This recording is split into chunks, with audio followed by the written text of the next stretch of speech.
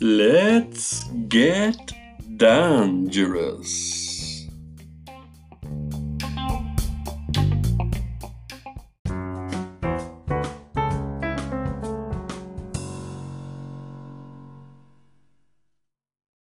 Hey.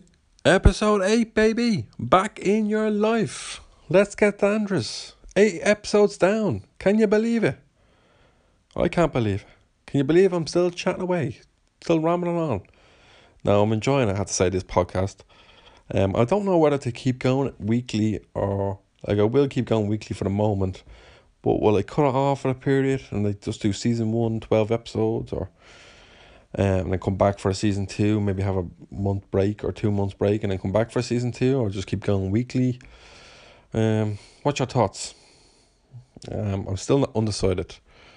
Is it good coming out weekly? Are people picking it up weekly? Are they way hours behind, or have they still on episode 2 and they haven't got time to be listening to all the other episodes? I'm not saying you have to listen to every episode. Well, a lot of people are, and I do appreciate it. And obviously the aim is people listening to every episode. But there is episodes that you could skip, and episodes that may interest you more. I think this episode ahead of us will interest a lot of people. And I think if you haven't heard Let's Get Dangerous before, you'll be new to the show and you'll enjoy it. And if you have heard it, this is going to be a bit more serious. Not serious in the sense of lighthearted, but like some interesting stuff we're talking about today, because I'm talking to Grania Dooley, who works in the VFX department, so visual effects for films and TV shows. She's had a long career in film and TV, close to 18 years. I've met her on the set of Vikings, and we've worked on a few other sets before, Penny Dreadful and so what have you. But Vikings was our main kind of bread and butter that we spent most of our time together. And she was always a great person to talk to on set. One of those you just chat away for hours, and she had always these interesting ideas and thoughts of life. She loves nature and nutrition. She is a nutritionist, and so she has really good insights to what we should eat and what the type of foods we should be eating and putting into our body. So we're going to have a conversation with her fairly shortly coming up, so I won't tell you too much of what we talk about. It's in the description there, but I want you to enjoy it and listen in. And then also, because of Grania being a nutritionist and all, I did a little slightly food themed fact or fiction this week, or what's kind of been known now lately. It's going to be, is it made up or did I look it up? But no, it's fact or fiction, and it's going to be kind of food themed, so food related fact or fiction. And then we'll have, before we finish today's episode, we're going to have Dan's top 10 with friends. As you know, I usually do Dan's top 10 in 10, where I do my top 10 in any order within 10 minutes, hence top 10 in 10. So this one may not be in 10 minutes because it's Dan's top 10 with friends. So I'm going to have Stephen McCredden on, and we're going to talk about films that made us cry. Oh, so films that upset us, and we're going to go back and forth, one from my list, one from his list, and we'll see if we can get 10. Like, some we may match. I'll describe it on the podcast with him, so we'll all be learning what Stan's top 10 with friends, what it is like going forward together. We're all going to learn the new segment together on this episode. So before we get to Grania, is there any more news we need to talk about? Well, there is the COVID-19 app now that's out in Ireland, and I suggest everybody just download it. I know people are worried about all the government or monitoring everything. Listen, you're monitored already, so just keep like, everybody talks in their phone, and they always has a conversation with their phone nearby or their computer nearby, and then an hour later you get an ad on the computer, or you get an ad on your phone, or you're scrolling through Facebook of something that you talked about. It happened many times with me. I was talking about caravans to somebody, and that's a very random thing. You don't talk about caravans quite regularly unless you work in that industry or you're going down to Wexford every time. But it was really random. I don't really talk about caravans or mobile homes. And then all these caravan sites and mobile home sites popped up. Like, I don't search for that stuff, and they just popped up automatically. And then one thing what really scared me was, like, it was a friend of mine had a bottle, a chili bottle. That's what they're called. It's like, it's a high end flask really, and it keeps your water or any drink or any beverage either hot or cold, depending on what it is. So it will keep it really, really hot or really, really cold. So I think that's why it's called chili, because chilies are hot, but also chili because chili is like another word for cold or chilly. I'm actually doing that gesture of like, like when you're chilly and you're cold, you're pretending to be cold and you have your arms wrapped around yourself and you're kind of shaking up and down. I'm actually doing that right now as I talk. So chilly, you know what I mean? So I was talking to her and she had that one of those flasks and said, "Oh, that's a great flask. What's that flask?" And she told me a bit about it, and then I said, "Oh, I'll have to get one of them." And then before I even looked it up, it popped up on my Instagram feed, like a chili bottled order now. So obviously they're listening to you. So if you're worried about stuff like that, just don't be worried. Just download the app. It helps everybody.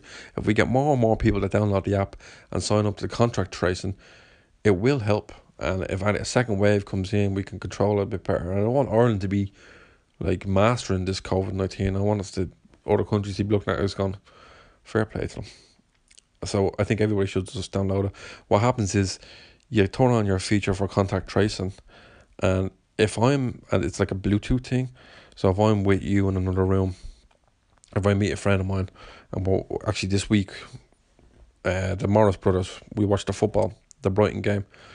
We literally were together in the house watching the game, and then, like, if 2 weeks down the line, if Christopher or Mo, they contact it, they get the COVID, or maybe not 2 weeks, but whatever it is, if they put into their app that they got the symptoms and blah blah, then anybody that went near him, because my phone was in my pocket, was close to Christopher's phone. So that kind of like, they kind of meshed together, and he said, "I've been close to you, mate. I've been close to you." These are the phones talking now. I'm not describing it great, obviously, but then I'll get a little pin saying, you were close to this person. So you're gonna have to isolate or get yourself checked out and all that type of thing. I think that's it. I think that's what the app does. But I suggest just downloading the app, looking into it yourself. As I said, I'm not describing it probably as the HSE are releasing some documents on exactly what the app does, and it says a good bit in the app within it. But I hadn't got time, to be honest, to read everything about the app. But everybody has time to download it and put in your information. It literally takes 2 minutes, less even. Well, yeah, so 2 minutes around. And that's it for important news, I suppose. Or anything others Fight Island's coming up. It's going to be Saturday night. I'm going to try to set the alarm because it's obviously late. But George Masvidal is in the fight Usman now. So Kamaru Usman is fighting George Masvidal. Gilbert Burns dropped out. He actually contracted COVID-19, so he could not fight, obviously. So George Masvidal passed all the tests. He hasn't got COVID. He's going to fly over to Yas Island in Abu Dhabi, and he's going to be part of Fight Island. So Max Holloway is fighting on the card. Paige Van Sant. Who else is fighting on the card? I haven't got the card in front of me, but there's 3 title fights. Jose Aldo, he's fighting as well. He's fighting Peter Yan. Peter Yan is like this Russian, I think he's Russian or Ukraine, I can't remember, but anyway, he's a fighter. He's a crazy, well, not crazy, he's very solid when he fights. And I know that sounds weird, but like when you punch him, he looks like solid, and he doesn't move fast, but when he hits you, it looks painful. So he's fighting Jose Aldo, who's dropping down to 135 pounds. So like Jose used to fight at 145, and everybody actually suggested he should fight at 155 because he was a and now he's gone to 135. Oh, so that's a bit of Fight Island. I know I keep promising, well, I'm gonna have a fight episode, and I will have a fight episode, but probably would have been great to have it before because of Fight Island. But it's just getting people who are in the fight world. Quite a lot of them are quite busy going back training and all that type of thing. So I will eventually have one. So that's all the kind of major news I have offhand. So I won't keep you much longer because I don't want the episodes.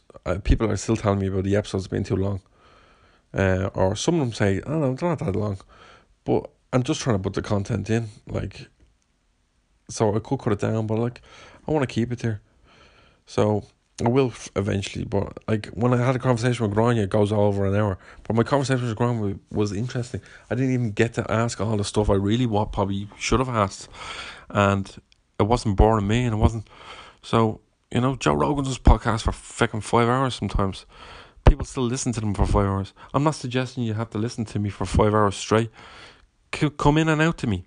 Listen to me for 10 minutes maybe when you're going for a quick drive, or listen to me when you're going for a jog, like I said before. But I'm happy with my episodes so far. They're all a variety of episodes. Like last week was a bit of a different vibe. It was me mates. We were just chatting away. It was kind of like, it was fun for me, and it might not be fun for everybody listening because obviously we were just chatting away how we normally chat together as mates. So like we had some inside jokes or some stories that we reference people that maybe you wouldn't know.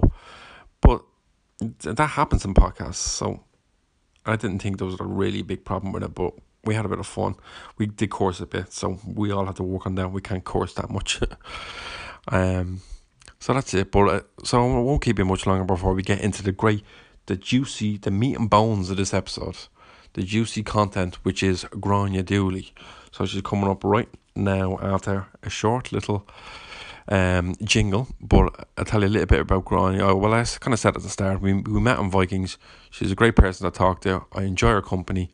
She has some great insights here about nutrition, so I would suggest you all listen in. Now, I will give you a fair warning that again, my feckin' signal is bad. I don't know what it is. I have to fix it out. Grania sounds perfect, so that's great because she's obviously doing the majority of the talking. We're having a conversation, but she's kind of doing the majority of the talking, which is what I want, obviously. And she sounds perfect, but sometimes the signal goes on me a little bit and I sound a bit low. And then towards the end of our conversation, we get the James Lipton questionnaire again, so that's back this week. Look forward to that. Some great answers from Grania, but it sounds like I'm talking over her, which I'm not, so don't worry about that. We had the conversation perfectly fine. But it just the way it's saved like, and you can't edit that out because if I edit me talking, then I'm gonna edit Grania. So that's what happens. Alright. So without further ado, here's Grania Dooley.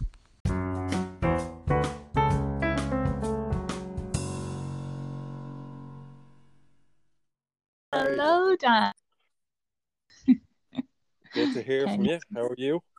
I'm brilliant. Thanks a million for having me on. It's a bit of an honour, I have to say. It's been a while since we chatted. Oh, well, I hope I didn't. Yeah, I hope I didn't last week I said you were coming on, so I hope I didn't force your hand. Yeah, you did. I had to make you come on. You did, but we're here now. Exactly, yeah. Much appreciated, Grania. Well, I thought it'd be good to have you on, but a few reasons, because I enjoy talking to you. Oh. 1. And 2, you have an interesting job.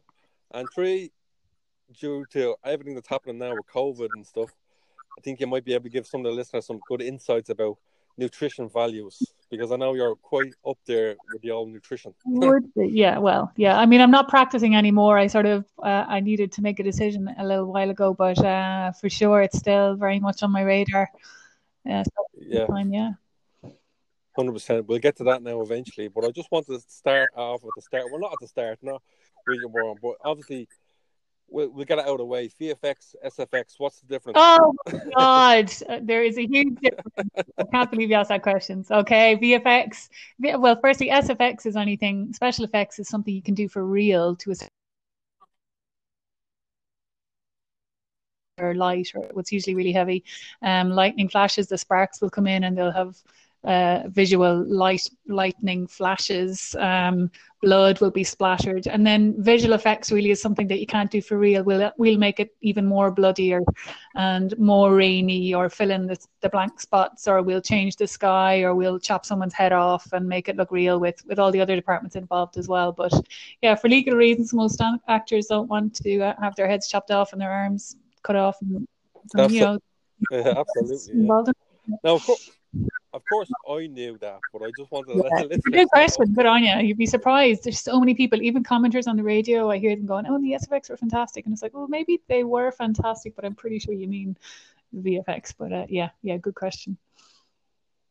Yeah, exactly. I just thought I'd get off the bat with that one. So what made you? What got you into it? Oh God! Well, I mean, I studied. I suppose I grew up in a theatrical family. We were always doing pantomimes and plays and theatre and all that. And my dad owned a cinema, and but I had studied music for a good 10 years, and kind of my parents were delighted then when I said, I don't want to do that anymore, and I thought I was going to be a professional flautist, and then went to college, and to art college, did media production, did a diploma in animation, and then a degree in production design, and then sort of didn't know what to do with myself, booked a one-way ticket to New Zealand and said I wasn't coming back until I get into the camera department. So that took about 3 years between there and Australia, and I just literally, through sheer grit, got myself onto some big old jobs over there and learned something, came back and just had a bit more confidence, I suppose, and got into the industry that way, and just literally cold called with people like Louise McAlynn, camera assistant, Brian Dungan. I just got a bunch of names of these people that I didn't know, who are good friends now at this stage, but yeah, just begging to get into it. And then camera was, for a long time, I was doing trainee and did some focus pulling, and then lit a couple of shorts. And but then things went digital, and there's a load of young lads coming in, and suddenly there was a dish. And I'm of the time when I was loading film. When I was in Australia, I sort of went to Panavision and literally knocked on the door and said, "Will you teach me how to load film?" And they did. And so that was a skill that was then really no longer needed, kind of when I got back. So I sort of, I dabbled in it then for a little bit longer, and then I got offered video assist job and did that for 4 years until it nearly killed me. I think that job is just such a thankless job. But again, you learn something with every single job. And then thankfully the VFX crew on, I think it was Camelot, just offered me a job for season 2 in Camelot, which was just a gift from God. I think anything to get me out of video assist, and then that season didn't come back, so I was left for a year not knowing what to do with myself, which was tough going. I think there was a position, and I knew I couldn't go back to video assist anyway, so I got offered the job. Donal, of course, rang me up and said, "Do you want to do it, like, if the season 2 comes back?" And I just said, "Absolutely no." I just can't do it, and he knew well. A funny job. But then I went and studied nutrition for a bit, and then what did I do? Vikings then, and they started season 1 of Vikings doing VFX, which was incredible. So that's how we met, which is not good. No, that's and like when you're saying there about cold calling, I think actually a lot of people have that story. Like I did that. I did the same thing. Like I spent months ringing production companies saying, "Can I work for free? Can I do that?" But, and you have to do that. And even like buggering off to New Zealand, and I'm very reluctant to kind of give anyone a job like that now. You want someone to spend a day on set, but I'm very reluctant to bring someone in and go, "Can I get my 15-year-old to come on set?" No, no. You'll bugger off to another country, or you'll cold call people, or I'd have so much more respect for someone who would call me wanting a chance than somebody who's just related to someone, or maybe that's not a good way of looking at it, but yeah. So I'm going to go back a little bit there, because you were very succinct, I have to say, your whole career there. But I'd actually like to know a little bit about more the early years before VFX. So what was your first job? That was actually in New Zealand. Well, I was given I think I did a film here, and I assisted the DOP and did the sound. That was Winter's End. Pat Kenny did that, and Damien Donnelly, two fellas here. And then in New Zealand, though, the main one was Narnia, The Lion, the Witch, and the Wardrobe, the first series. So I got myself into craft services on that job. Oh, really? Yes. I love this. I'm finding out all these new things about you. It's great. Yeah, it's crazy. It's like I don't know how the hell I did it. I blagged my way into it, and then suddenly you're getting helicopters up and down to set every day of the week for like 3 or 4 or 5 weeks or something, up to the mountains of the South Island. So yeah, it's a huge learning experience. And then after that, I applied to be an extra on King Kong. This is how long ago this was, and spent 3 weeks running around the streets of a fake New York set, screaming at Andy Circus. Didn't see myself. I love it. And then buggered over to Australia. And again in Melbourne, there I met a focus puller in Panavision, and he brought me up to Sydney, and I did a camera trainee on a TV show called Surgeons. And then I think that might have been after Charlotte's Web, which was like locations assistants, or they call it unit over there. So oh my God, I didn't realize you worked in so many different departments. Oh yeah, I would have done anything and everything to get on the set and see how it's run and how it works. Exactly. Yeah. So that's why I say to everybody when they're saying, "Oh, how do you get into these films?" You had to work your way at the very bottom, like, you know. There's no other word for it. I know, exactly. Yeah. Unless your dad is rich and makes films. Yeah. And there's a few. Look, you got to earn your stars and stripes. You got to work your ass off. And I think there is. I think we're a different breed of people. The ones who've made it to the last 17 or 18 years. There's resilience and strength that you have to be able to do. And there's hard work. Yeah. And you can complain about everything all you want, but we all got ourselves into this industry, and we're in it now. And how we are, but I think everyone who's still in it really has earned the credits that they have. I don't think any job is easy, but 100%. But you feel such a sense of relief when you finish a job. In a sense, I know it's kind of sad maybe sometimes because you're seeing all these friends that you probably won't see for a week or two. Yeah. The dread and there's a sense of relief all at the same time. Yeah. Unless you've got it's a weird sensation to explain, isn't it? Yeah, and it's about the 2 week period where you kind of catch up on sleep and your body sort of recovers, and then you're like, oh God, what now? And then it's the hunt. And there's always, before the end of every job, you can kind of see people walking around set kind of going, so what are you doing after this? And who's that production manager? And when's that happening? Yeah, everyone. Exactly. Yeah. You get everybody's just going, what are you going on? Can I get contact for that person? Can I get blah blah blah? Yeah. Great, yeah. But so yeah, that's great. So so how long did you do without being in VFX? You just kind of bounced around for a few years. I did, yeah. I mean, it was Vikings season 1. So Camelot was your first VFX job? Well, no, it was supposed to be. No, that was video, and then Camelot never came back, and then so Vikings 1. I got in there, and I've been doing it ever since. So straight in as a wrangler. Sure, I didn't know what I was doing, but season 1 or 2, and then Penny Dreadful, of course. After that, I think I did 2 seasons. Then I took the year out, and then I did Badlands for the 2 seasons, and Gretel and Hansel. Then a UK thing called 4 Kids in It. I'm reading my IMDb page because I can't remember. You came prepared. Yeah. I went over to London then there comes a point where you kind of know you need to get on the bigger stuff, I think, to learn and to be better at your job. And I just wanted to be really good at data wrangling, really, and learn how to do it properly. So I went to London and got on The Old Guard, which is out on Friday, Netflix. And just that was a cut above, really, just to remind yourself how these bigger jobs are run. So came back 100%. Yeah, now it's on Foundation. So I wrangled the first episode of that mostly, and now I'll set supervise from now on when we get back in October. So yeah, I'll probably stick with either set supervising or wrangling, and I'm happy there, and I have no aspirations to be any producer or anything crazy. Yeah. So just for other people who obviously don't know all the terms, explain what a wrangler is.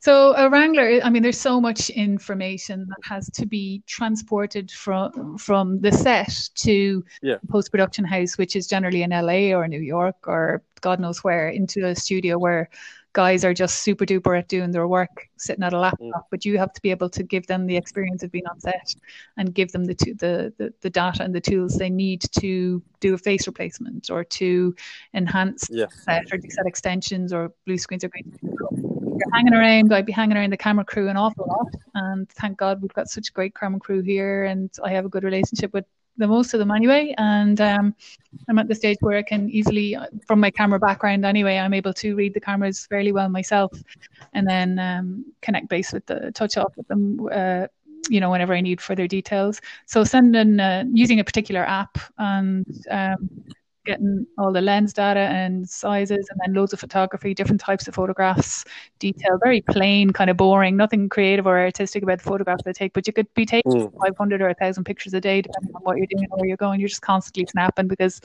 every picture is information, and it's all important in the post-production, Absolutely, yeah. And when you're on a set, so what gives us your average day on a set?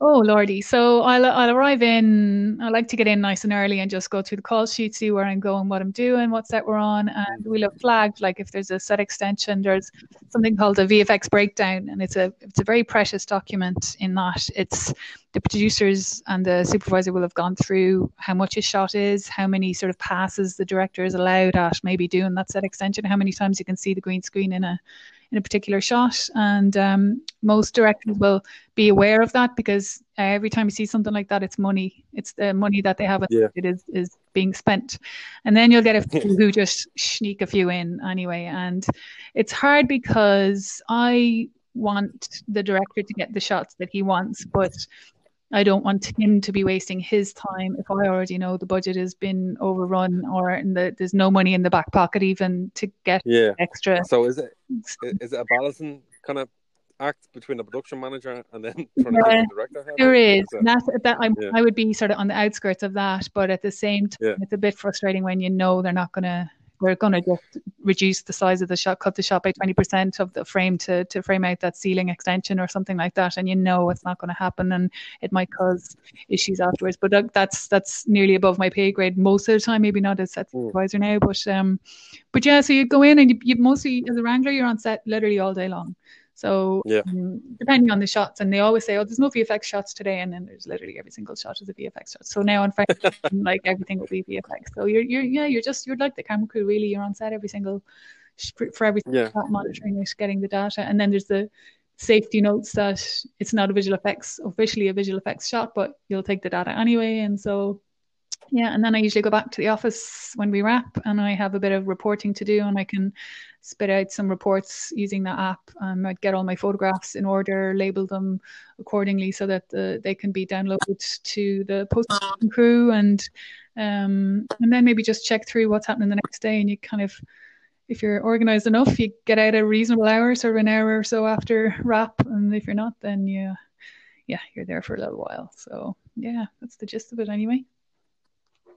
I love it. I know myself, from working on Vikings and other things. Like I have seen, like the director's we set up a big shot, and then there's something in the background, and it calls the effect. Yeah. Can we mark that? Can we get rid of that?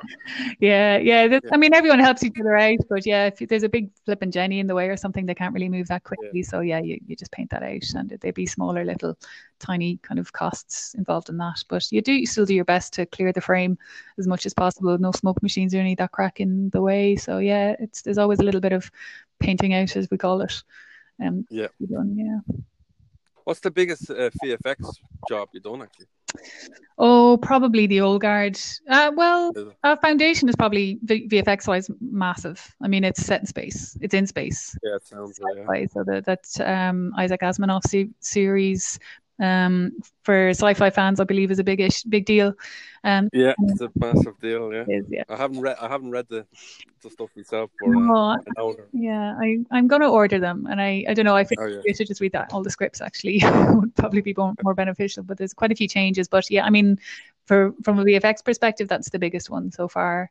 And then 4 Kids in It was pretty big as well because it was a CG character. It was a kids show for I think Sky. And so they had a CG character, and that was great as well. And sure, they're all big in ways. Yeah, they're all big. Yeah. I was actually thinking to myself, would it be more busy now for VFX because of COVID, when you can't have a crowd of 100 people, real 100 people? I know, and I was wondering the same myself, and because there's going to be issues, with extras and how many you can have, and if this whole 2 meter distance malarkey, that's not going to cut it. So is it going to help us or hinder us, or is there going to be enough money to do all these huge big or crowd extensions? And it's a question I can't answer yet, but who knows. I have to say, and then this is a hard question to answer. Well, it's not really a question. Well, it is a question, not to answer it, but you probably have many of them, I would imagine. But do you remember a moment that you've worked VFX that the proudest moment that a director gave you some feedback or said, "Oh, that's amazing, Grania," or something gave you that good feeling, Not really, no, because I'm not. I suppose your good feeling comes when the show airs. No mistake. No, it's from my feedback. I'm always wanting feedback from post-production crew because they're the ones that need the stuff. They need me to get everything for them. And if I'm not getting it properly or to a higher standard, then I'm not really doing my job right. So I think the last on this foundation, whatever we shot of it, I got feedback from the VFX editor, I think, and he was absolutely astounded by the extent and quality of the data I had gathered, and that's probably the biggest compliment I've gotten in the last. But stuff like that is always good to hear. Because it makes you going, and I have to say, really, everybody, is desperately trying to do their job as best they can, and it is quite a thankless job. All our jobs. I mean, have you ever gotten, a clap on the back for doing a great AD job? Probably. Oh, no, it's a tough one. Yeah, so I think. But when you do get something like that, it actually gives you a boost. For me, anyway. Yeah, I mean, and you can't be having compliments every day of the week, so then you just wouldn't pay attention to them. But that one little one, that at least you're going in the right direction. You're doing a good job, and you're not as bad as you think you are. Because there's always a bit of self-doubt. I'm not good enough for this, that, and the other, and then.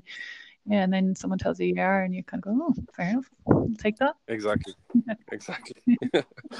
I'd say, obviously we talked about Foundation, and I saw the trailer. Actually, it looks great. Yeah. How far are we in? Oh God, hardly. Well, we were. There was a few hiccups, which I won't really get into, but I don't think we've even finished one episode just yet. There's so much. Oh, really? Every episode, so they were able to get a trailer going. But between Iceland and Berlin and Limerick, there was loads of amazing shots taken, but COVID definitely didn't help. So I was actually quite surprised to see that trailer looking so well, and it's all about post-production. They had post-production. They had nothing else to do, I suppose, so they had to kind of make something together. It looks great. I can't wait to get back into it, I have to say. Do you know how many other episodes they're going to be doing the fourth season, or are you allowed to say? I think was it 8? I know that now. I think it might be 8, but 7, 8 or 9 or 10. Oh, I don't know. I better not. I don't know. Okay, yeah. I don't want to put you on the spot. Yeah, sorry. Take every episode one at a time. All right. Yeah, absolutely. That's how we do it. Yeah. And do you remember, what was your hardest VFX job? The one that, it just broke you? Or maybe none of them broke you, but I think Penny Dreadful was a tough one for me personally, and Vikings as well, because Vikings is the first one, and it's for all the niceness of the Irish landscape, being outside is great, but my God, the night shoots and the rain and the cold on Vikings really can kill you at points, and same with all of them, really, that working in Wicklow, in the freezing cold in winter, you need a bit of strong will to get through it. So, I think that maybe, I'd have to go with all three: Vikings, Penny Dreadful, because they're all long flipping jobs, and as a lot as expected, it was just me, one wrangler, and the supervisor, and so everything you did the other jobs. So. We're talking about earning your stripes. Those shows definitely earned our stripes, I'd say. Yeah, for sure. Yeah. Because there was times on Vikings that I was drenched from head to toe. Yeah. Couldn't move my feet, my arms, or anything. And I was saying, what am I doing with my life? Yeah.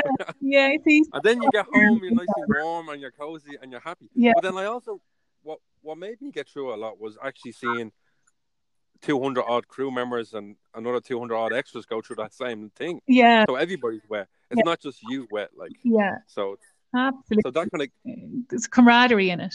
There really exactly. I was just going to say that. Yeah. And I think I mean there's those days where you've run out of rain gear and it's not even lunchtime yet, and it's high quality rain gear, and you know you're I know. And you have to, nothing can stop you. I mean, I remember there was a day on Badlands, holy moly, we had a set out the back lot in Kiltiernan, and it literally rained from the crack of dawn to dusk, and the whole set got flooded. The electrics went, like, it couldn't have been worse. Like, equipment got so cold and wet it stopped working, and it was supposed to match the previous day, which was sunny and a little bit cloudy, but mostly bright sun, and there was supposed to be this effect with a sun being reflected in a mirror to cause a fire. And then it was just like, I remember one of the makeup girls going, Conya, what are we going to do? And it's just like, just keep going. And they're going to got around it. It's one big scene shot over 2 days, and you couldn't have gotten 2 completely different days if you tried. But yeah, we did it in the end. That's crazy. That's what Ireland's like with the weather now. Exactly. Like we could start off the mountain sunny day, everybody's smiling, shorts on. That's it. And then we're all throwing rain gear on in the next hour. Absolutely. Yeah. No, but like, so you do enjoy your career in VFX, don't you? I do. I do love VFX, I have to say. And of all the different careers I've gone through, I'm happy to settle here now for a bit, because it comes after 17 years or 18 years or whatever the hell. And I found that I am beginning to be one of the older crew now, which I hadn't really thought about until all these new ones kind of popping in, all the new makeup and hair people and ladies and new faces all the time, and then you realize, feck, how did this happen? I'm 42. How did that happen? But sure, yeah. Well, you wouldn't look at Grania, so you wouldn't look at. But can you take yourself away from shows when you watch them back, or are you constantly going, that wasn't really there? But I wonder, is everyone the same? Like, I mean, I'm waiting to see the old guard, and I won't be able to sit still. I don't know, will I watch it on my own? And then like, it was the same watching Vikings. You start watching it, and then I just flick the channel because I've seen it before, and it's just the soundtrack is at it and the music, and that's what really lifts it. I'd be pausing every single shot for the most part, and that's really annoying, obviously, for anyone else. So yeah, I never really watch anything I work on, I have to say. I just don't, because I know what it looks like. And that's one of the things about VFX. Like, I love when someone says to you, they see you on set, and they can't really figure out what might be a visual effect, and so someone will go, well, what are you doing on this one? And then you go, oh, we're making something crawl up all over the wall, and then all these things come out of the wall, and then the whole wall transforms into something big, spaceship or something, and they're like, oh yeah. But to them, they're just on set doing their job, and they've maybe forgotten the script or whatever. And so even if I probably didn't work in VFX, I'd be a bit more excited to look at a series that has big visual effects, because the crew mightn't see the designs or what's planned for a specific shot. So it's more of a... So even a show or a film that you haven't worked on, you can't kind of break away from it? I can't. And I wonder, can I... Oh, really? Can you switch off? Oh my God. I don't know. I can. It depends on the show. I'll watch like a lot of... Do you know what I watch? The Big Bang Theory. Yeah. It's just monotonous. It's the same. You can, I actually enjoy it too. Yeah. And it's just numbing. So anything that has higher expectations, it's just very difficult to not spot the mistakes and everything like that. And with sitcoms, they kind of they deliberately show you the bad VFX, if you know what I mean. Like, you don't expect more than what it is. Yeah, absolutely. So Jesus, because I was going to say, what was your not a job that you worked on, but something that you watched VFX wise? You said, "Oh my God, that's amazing!" Like, I didn't even know. Oh, you know what I loved? A Monster Calls. Oh, I haven't seen it. And Bayona is a director. Oh, it's a fantastic script, and there's some like sort of boring parts where this poor woman is dying and stuff, and that's all grand. But I think I just loved that sort of fantasy. And the acting was fantastic. This script I thought was great and really well directed. But I don't know if you were on Penny. You were on Penny Dreadful, the director of the episode Bayona.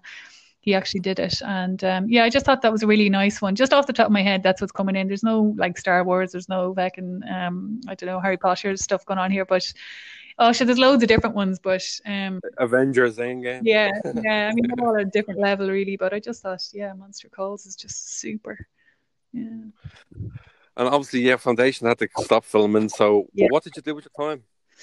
Oh Lordy, I'm in Kilkenny, and my parents are down the road. I'm staying in my aunt's house. She's no longer with us, but so it's been kind of. Oh, sorry to hear that. Thanks, Dan. It's just been good to kind of hide out here for a bit. And honestly, I haven't been doing a huge amount. I've been looking after my folks, and I felt a certain amount of guilt. Am I supposed to be sort of enhancing my life now or doing some kind of course? And somebody said, with the world and the way it is right now, it's not time to be thinking about self-improvement and doing courses and education and doing all, now it's about the time of just taking a step back and reassessing everything and, being careful and being quiet. And maybe I'm just... That's a very good, that's a very good way of thinking about it, actually. Yeah, I mean, you choose to do these courses when you're emotionally ready for it, and right now with everyone struggling through COVID, I didn't feel it was the right time to do anything really. So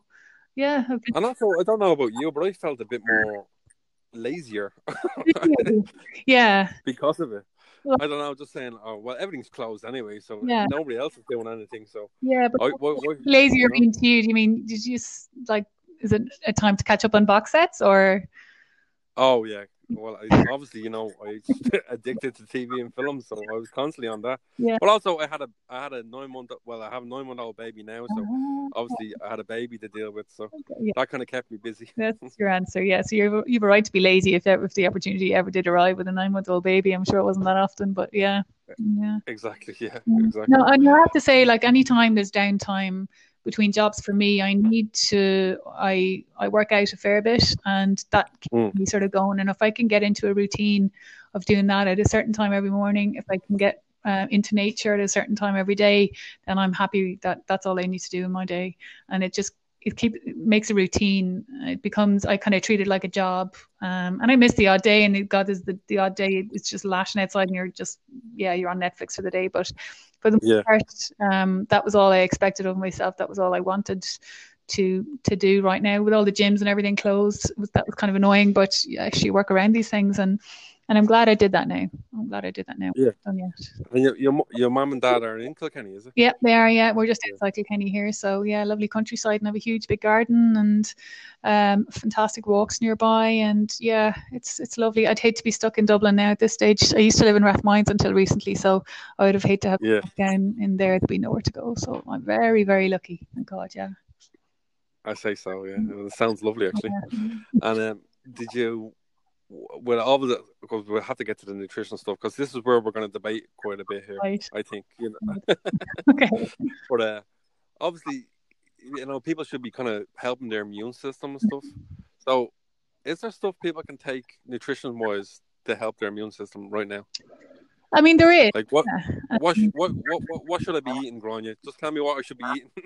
Well, what you should be eating, I would say. It depends. There's no straight answer because every single body is different. But I will say what you should be conscious of eating is there's a big move on. Everybody seems to be making banana bread now or something like that, and everybody's doing their COVID baking, and that's all great. But now is not the time to be, having higher sugar diets or drinking more, and and myself included, that's been something that I need to even look at, because I used to never drink, and now it's just like, 5 o'clock, okay, fine, I'll have a glass of wine. But things that deplete your immune system. So your immune system really is your bacteria in your gut. I think there's about 60-70% of your immune system is really in your gut, and probiotics are something that have been scientifically shown to enhance your immune system. In other words, your body's ability to fight off infection. And we're surrounded by bacteria every second of every day, and our immune system is constantly fighting our environment and the air we breathe and the water we drink and any bacteria that every time we touch our face. Our bodies are made to fight everything. And so in order to keep that strong and good, you should probably focus on good quality sleep. And this isn't the answer anyone wants to hear, that you really need to get good sleep, but that's when your body has time to recover and your brain to rebuild.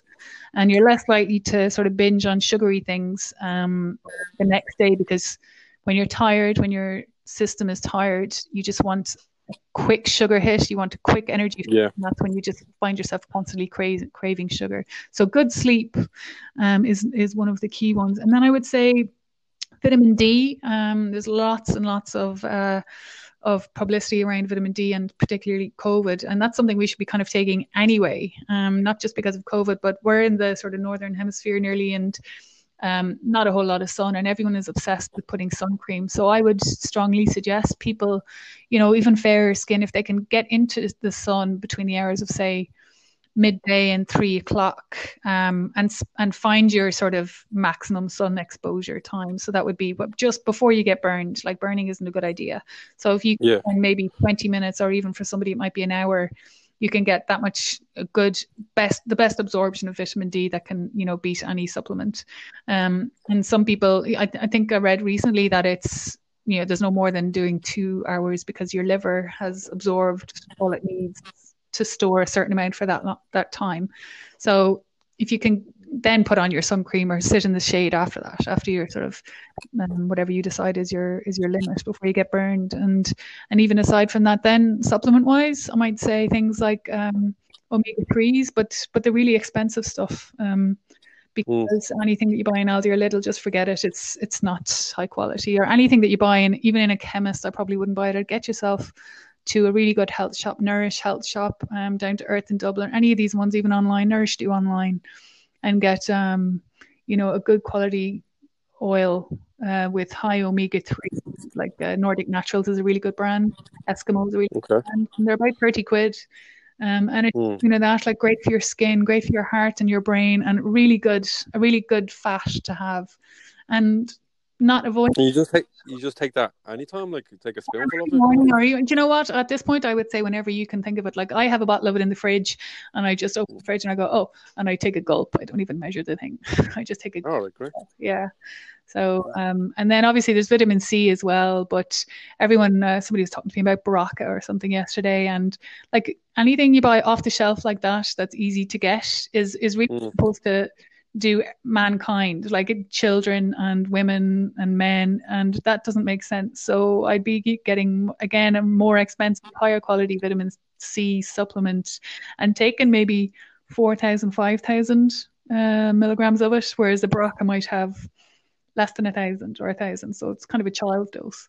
Yeah, so something like that. So I'd say, good probiotics, expensive probiotics, an expensive fish oil, an expensive. Why is all the healthy stuff always expensive? Yeah, because it's the absorbable stuff. So when you've got say magnesium, the really cheap ass kind of stuff of that magnesium oxide goes straight through you, but it's still a magnesium supplement. So yeah. So it's worth paying the price. Yeah, exactly. Yeah, it is. Yeah. Is there any foods that I should definitely avoid eating completely? I should not be eating these foods. Yeah. Like, this is a weird one, but seed oils. So rapeseed oil, canola oil, they call it. Flora, all those liquid oils that you use, all those spreadable. Oh, Flora. Yeah. Yeah. So vegetable oils, really. I would fry with. Again, quite an expensive thing. Like avocado oil has a higher smoking point. In other words, it doesn't oxidize. So the chemical structure of an oil or a fat will change depending on how much heat it's been exposed to. And the ones that change the least or are able to handle really high smoking points like frying would be avocado oil and then coconut oil. So those are the two main ones. Again, quite expensive. If you're not going to heat something too much, if you just want to fry something off very lightly, maybe butter is fine as well. I would certainly steer clear of those liquid vegetable oils. The lovely organic, doesn't matter if it's organic or made from the hilltops of the Himalayas. Avoid those because they oxidize, and we're always being told about antioxidants and vitamin C antioxidants, but these oils are oxidants. So they change, their structure changes and the body structure with them. So I cook everything nearly with olive oil. Is olive oil okay? Olive oil, use it on salads. I wouldn't heat. Oh, really? Yeah, it So you don't. is a good oil, but I would eat it cold, not heated. So if I was you, I'd be popping out to get your coconut oil and fry with that, or ideally avocado oil, which is I tried the coconut oil and I cooked a steak with it, but I could just taste the coconut too much. yeah. I mean, you can get one that's unflavored, and then you kind of Okay. find yourself going, well, how much processing has gone into that? But you can get an unflavored coconut oil. But try the avocado. Yeah, try the avocado. Now, because I love junk food. I know you said the odd time you had a bit of junk food, but I can't imagine you eating too much junk food, to be honest. But is there any alternatives to junk food? Well, no. I mean, look, the reason that you die of a heart attack isn't because you had a McDonald's once a month. There's a whole other factors involved in that. It's how often you're having these things. So if you're kind of picking out with crisps and fried like bacon or whatever, something or other every second evening, you're not going to do yourselves any favors. So if you can fill your plate with sort of 2/3, I'll be honest, plant foods, green. Nobody can have enough greenery in them. It's like a supplement in itself. And then spend the best money you can on the best quality foods. Like, we're so lucky in this country to have the highest quality meat. And I used to be a vegetarian for 8 years. This is where it's coming from. So if I knew then what I know now, there's all these terrible things about the meat farming in the USA. But thank God we have the best beef in the world. You're back to meat now then? Oh my God, yes, yeah, and it's yes. Yeah. Holy moly, yeah, for the since 2011, yeah. Because I remember, because obviously I used to be a butcher, and I used to say, oh my God, yeah. And I said, then, yeah, and then I can't believe I eat meat again. I love it because that actually that leads me nicely to my next question, because I'm thinking about doing this carnivore diet. Are you not going to let me? No. Why do you want to do it? Well, because to be honest, I heard Joe Rogan do it on his podcast, and he said he lost a good bit of weight, and I love meat. I'd eat meat all day, like. Right. I mean, there's great research around that when it comes to like mental health diets, because it's full of amino acids, full of protein. It's huge. And the thing that would worry me long term about that, and that might be long term, could be more than 3 weeks, is that it's very low in fiber. It's very low in vegetables and fruits, and I would stress really the vegetables more than the fruits. And that's what worries me, because everything you eat, like say even like flax seeds, chia seeds, broccoli sprouts, onions, garlic, artichokes, these are all probiotic and prebiotic foods. So they feed the bacteria in your gut, the prebiotic foods like asparagus. And then, so like I said before, you have all your immune system in your gut for the most part, and there's a thing called the brain axis, how you feel and how you eat and how much bacteria is in there. And you can supplement with probiotics till the cows come home, but you need the real food. So that's my only sort of concern about that. There's a lot of people who actually can't tolerate things like broccoli or sprouts or any sort of cruciferous vegetables in great amounts, because they have something called IBS or IBD, and they need to eat a little bit less of those. So, maybe somebody like that, or somebody with maybe depression or something, they might benefit from carnivore diet for a little bit. Again, if it's the highest quality meat they can buy, really good grass-fed beef, organic free-range chicken, because you don't want to be putting hormones in there. Exactly. And so, what I would say, you can try anything. I wasn't going to do it like for the rest of my life. I was just going to maybe do it for a month just to see, kind of thing. Yeah, and that's it. And I would encourage anyone to do anything just for the short term, see how they feel. And most certainly, if you've been having like McDonald's every night of the week, you're going to feel 1,000 times better on the carnivore diet. So it depends where you are, and then where you're coming from and what you're changing. So, I used to live on this theory, but I'm actually going against it a bit now. But my theory used to be I could eat whatever I wanted as long as I exercised it off. Right. That's a false theory, really, isn't it? It is, because they say you can't out-train a bad diet, really. So, okay. I think I just had a better metabolism younger. I could eat whatever I wanted, and I never gained weight, really. Right. Well, I thought I didn't, but obviously maybe gradually I have, and I just didn't realize it until now. Yeah, and then how did you feel? How do I feel now, kind of with the How weight? did you feel then when you had less weight? Yeah, you're right. You're not like I'm not gonna say I feel great every time I eat bad food. You always feel a bit sluggish and stuffed and a bit like and you feel greasy itself after it. During it, I'm loving it. Yeah, because it's a taste. It's the taste. It's there's a name for it. Hyperpalatable food. The food industry is great at mixing, fat, sugar, and carbohydrate together in the right amounts, so that it becomes kind of a craving.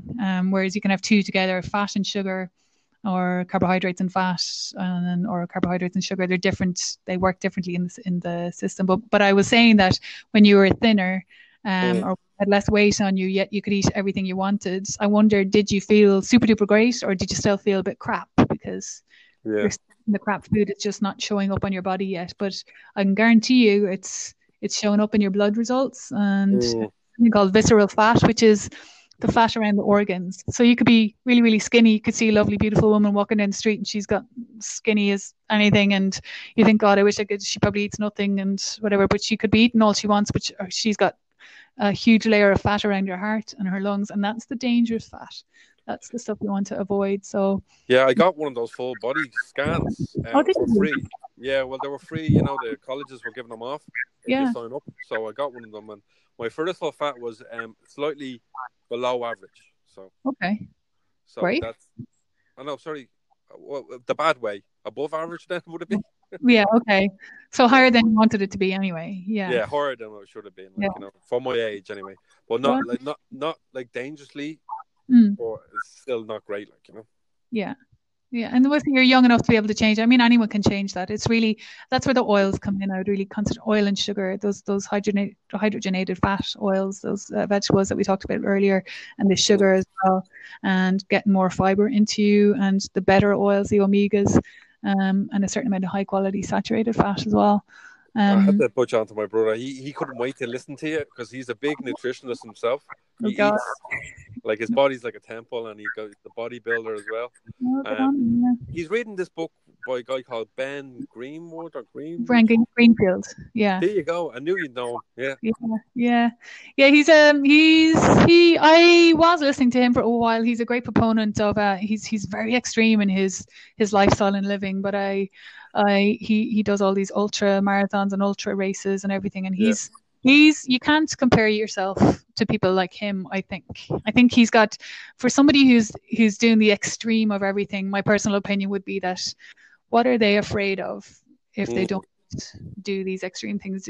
They're trying, and because he has such an online presence, I wonder, is he just trying to, he's gonna just kill himself at some point, or even they say isn't healthy for you. It's not good for your joints and your knees, and you're not supposed to be running for 4.5 hours, on a go. It's not what your body is designed for. Things like that. So these ultra lifestyle people, we love.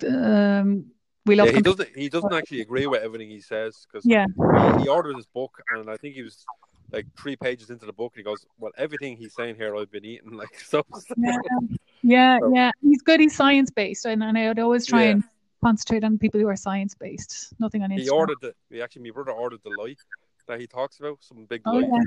Yeah. He ordered that, and now he sleeps with a blanket that's like 50K. Yeah, the weighted blankets. My own heart. Yeah, I'd love all those things. I must chat to your brother. Yeah, no, I'll have to get in touch with him. Yeah, he's looking forward to listening to you. So what's the best piece? This is probably going to be another hard question for you, but what is the best piece of nutritional advice you can give me? Just eat oils. No, overall, it's looking at you, like, the answers to what you're doing that you need to change.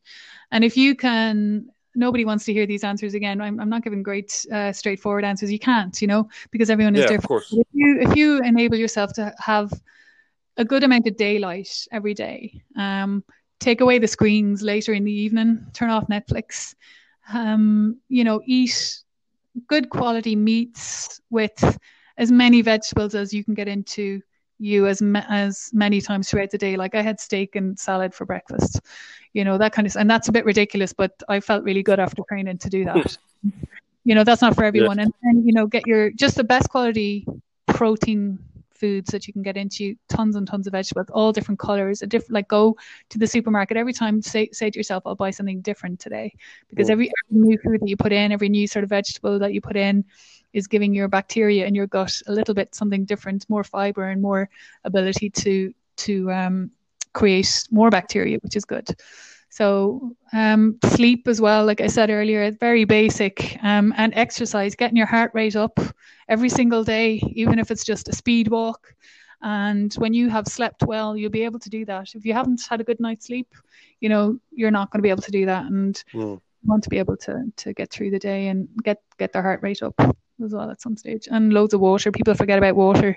And I just got a new water filter put in that's called, very fancy, reverse osmosis. With all the fluoride and everything like that. So that's just my own little present to me. But things like that, water, sleep, vegetables and high quality meats. Vegetarians are going to be cursing me now, but that's no, don't be. No, because like I've heard of myself, a lot of vegans have gone back to meat as well, because there's a lot of benefits towards meat. I think anyway. But but like I'm quite bad with vegetables, and like I try, like I eat the basics, the tomatoes, carrots, peppers, lettuce, but like I'm not into broccoli, I'm not into cauliflower, I'm not into cabbage, I'm not into spinach. So how do I get into these things? Because I really can't handle the taste. I actually don't like the taste of them.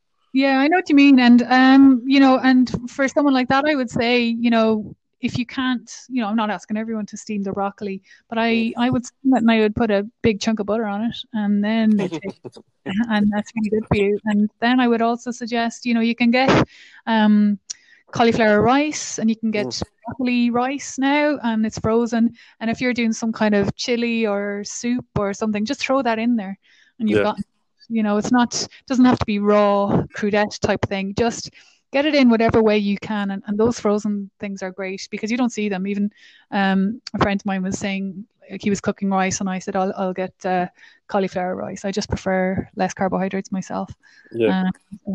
He was talking about giving it to his sons that he wouldn't know the difference, and he didn't know the difference. Now you would know. But again, you could get cauliflower rice stirred into your own rice, and it's just one way of getting it into you. Same with the broccoli, and just covered in tomato sauce or something. Cover it over into something that you do like, and it's done. It's done. Yeah, I might do that actually. Yeah. That's a good. That is a good bit of advice. I'm glad. Whatever it takes, get it into you, because just picking the different colors, really and truly, just chop it up, blend it, blitz it, make it into a soup, whatever way you're going to do it. Well, I heard like do it any other way. When you blend stuff, it's meant you lose all the nutrition value to it. Is that true? If you put it through a juicer, the juices, you've gotten rid of all the fiber, really, and. If you make a smoothie, I heard that's like just pure sugar, really. Unless you have the pulp. Okay. Yeah, and so you have kind of separated, you have refined it, for want of a better word. So it is easily digestible, so it's going through your system quicker. So fiber slows things down. It slows down your body's response to the sugars that you've taken in. So, by separating it into a juice and taking out the fiber, it's just going to be not like a fizzy drink, but it's going to pass through your system and go into your blood system very quickly, and you don't want that. You want it a slower release. So the whole fruits would be preferable, but in a soup, it's all in there. You're not sieving the soup or anything. A good thick chunky soup, and with bone broth, if you're willing to put yourself through that, boiling up chicken carcass, in a couple of litres of oil, a glug of apple cider vinegar, some peppercorns, carrot, and some celery, and garlic, is it? For 12 hours, 24 hours, and you've got stock, and that is super nutritious. So make your soup out of that, and you're good to go. Lost it there. You said add garlic, was it? Yeah. Yeah, garlic, the peppercorns, I like any herbs at all as well. and then a carrot and some celery, and you're boiling up the bones of your chicken. Or I've gone into a couple of butchers and said, do you have any marrow bones that you want to get rid of? And kind of joint bones of the beef or lamb or anything really. I'm not fussy because they give it to you for free, and just boil the crap out of those. And it's kind of disgusting, but that's good, sort of good for your joints and again your immune system. It's like Jewish penicillin, I think they call it. Really good stock. Yeah, and then just make your soup. Just stick whatever vegetables you will eat, and then a few ones that you won't eat, and blitz it up. Even put cream in there. You'll have to start putting these recipes for us, or maybe just send me that recipe. I'll put it up on my social media pages. Yeah. It's on my website. Yeah, I still have that website. It's on evolvenutrition.ie. I think I still have that website. I haven't looked at it in about 2 years, and I'm pretty sure I have a stock recipe up there. Great. It's called evolvenutrition.ie. Now I'm going to ask you this one. You may not give me the real answer here, but have you ever had a debauchery day that it was pure filth that you ate all day? Okay. What's you going crazy, Grania? What's you going nuts? Is you going nuts having one McDonald's? Or oh no, I couldn't. Yeah, no, I had a terrible day yesterday because I had a really bad sleep, and I was really annoyed at myself. And I knew full well that I had the fucking cat outside was crying all night, and everything went on. I didn't get a good sleep. And yesterday I'd had 2 glasses of wine, and I'm not a drinker. I had 2 glasses of wine. I had raw goat's cheese and nuts, too much of that.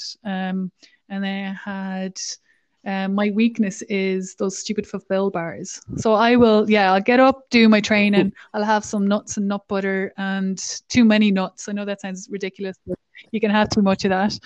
I'll have my coffee, I'll train, and then I might go for a walk and have those Fulfill bars if I'm feeling sorry for myself. Go for my walk, come back. Crisps and gluten-free beer these days. That's my weakness. Isn't that awful? Your bad day still sounds but like no, a day to me. McDonald's would be me. I know. No, but it's not. It's too much of a good thing. Like too many nuts, brings there's too much omega-6 oils. Bar so water, maybe. You probably can't have too much water, can you? Yeah. You can. Yeah, you can. It's quite difficult to do, but yeah, you can. Put some electrolytes in there, you'll be fine. But in general, yeah, I know it sounds a bit sad, but it's not. My bad days eating would be not having protein for breakfast, not having good protein for breakfast. And that's when I know it's not going to be good. And then not having enough green vegetables. So there's, genetically speaking, I won't get into it in such detail now, but there's lots of different genetic polymorphisms, they call it, that mean that, one food in particular you might need more of, and another maybe you wouldn't do so well on. And mine is something called MTHFR. It's methyl folate. So in other words, lots of folate, not folic acid. Folic acid is a very synthetic form of it. It's not absorbed as well. So one of the B vitamins, in other words, is something I need a lot of, and that means a lot of greenery. So I feel it in my day if I don't eat a lot of green things, which is bizarre, I know, but I think a lot of people are the same. It's quite a common genetic polymorphism, SNP thing. So yeah, I know that's not a great answer. There's plenty I can do wrong. Don't you worry. It's those friggin'. I woke up, I ordered a pizza at 10 a.m. I don't know. No. Yeah. But I wouldn't do. That wouldn't be me. But I would do like crisps, those flipping, not hunky dories, some yolks, some kind of crisps that my brother keeps buying. No, they make me feel sick, those things. But Kyo's, any kind of Kyo's sour cream, that's absolutely a thing of beauty, and nuts and cheese here, but till the cows come home. One takeaway that I order from that I thought was a healthy takeaway. Is Mao healthy? Okay. Yeah. I mean, is that's the Asian place? That's an Indian sauces. What is it? They include a lot of vegetables, and everything seems like it's freshly cooked. Okay. Great. Okay. So, like with those kind of places, I think I was been there. Maybe it's probably 15 years since I was there, but everything from a takeaway unless they say it, will be fried and cooked with those vegetable oils, the rapeseed or canola oil or something like that. And that's, again, if you're avoiding something, that you're going to get it in any kind of food you buy, because it's a cheap oil to use. It's relatively tasteless when they cook with it, and that's why they use it. So, I mean, anything deep fried, just forget it. Just forget it. Get something. And you're at that moment, you have the menu in front of you, you're dying to get your usual thing that you really like, and just take a moment to go, you know what, this time I won't do it. I'm going to get this. Just forget it. Yeah. Just forget it, honest to God. It's not worth it. Things that are just as tasty, I'm sure, and aren't going to give you a heart attack. So, yeah, everything's happy, but I order off the menu. Always order off the menu.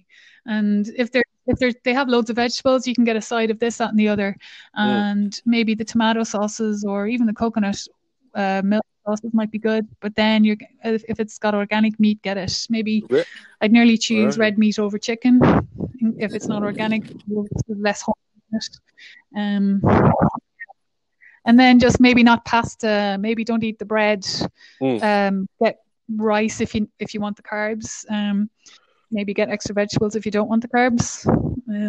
So there's ways around these things, but more often than not, just order off the menu. Just say what you want.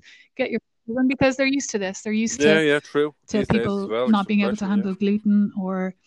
Why is all that came around really? Why is everybody kind of?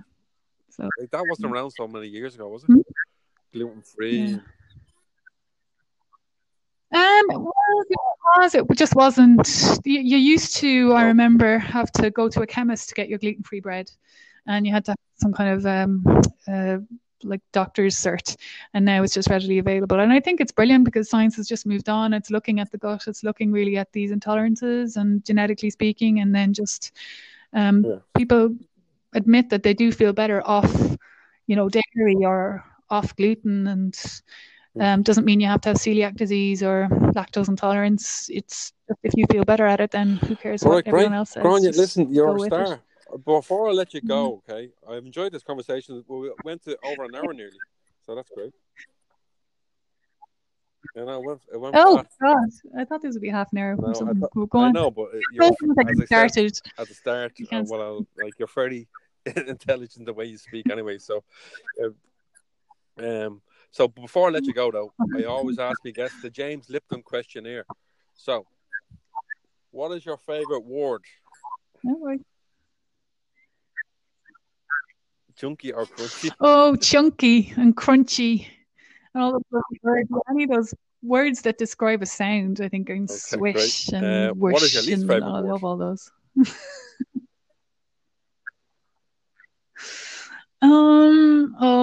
There's a bad word, the C word, that some of the lads in work just use as part of their lingo. Okay. Probably, I just hate that word. It makes me cringe. I don't know why. I was always just told it was the worst of all the bad words. Some people say it as like a joke. Yeah. To each other, yeah, exactly. That's it. Or just the lads, just some of the grips and stuff. What turns you on creatively, spiritually, or emotionally?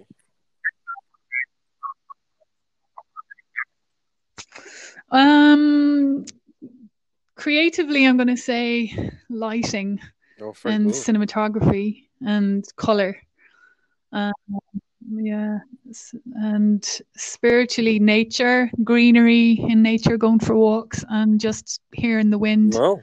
That sounds so crap, but it's just lovely when you can just see the forest and stuff.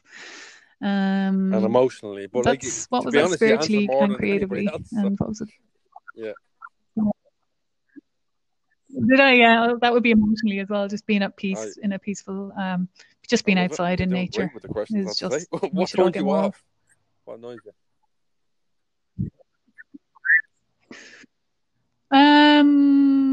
What turns me off in general are people who are angry and take it out on you.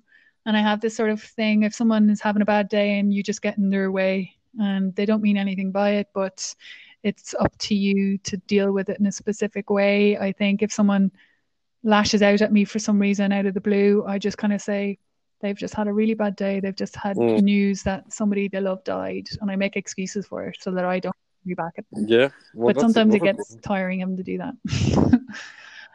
And world wars and Trump. So question 5, you're doing great. 4 out of 4 for me. So question 5, what is your favorite curse word? Okay. My favorite curse word, feck. And my mother says it's a curse, but it's not a curse. Feck is the greatest word in the English language or the Irish English language. I just love that word. I say it far too often. My mother always goes out to me. So it's such a great word. We're so lucky to have it. And crack. Yeah. What sound or noise do you love? You may have gave me a sneak preview to this answer. Wind, you said earlier, didn't you? So. Wind. What did I say? Yeah. Wind, the sound that wind makes, but then loads of different noises, doesn't it? No, I'd say, when you're awake in the morning, I'm a real early bird, so kind of 5 o'clock-ish, when the birds are waking up and they wake nature you up. And nurture. I just love that. And then what sound or noise do you hate?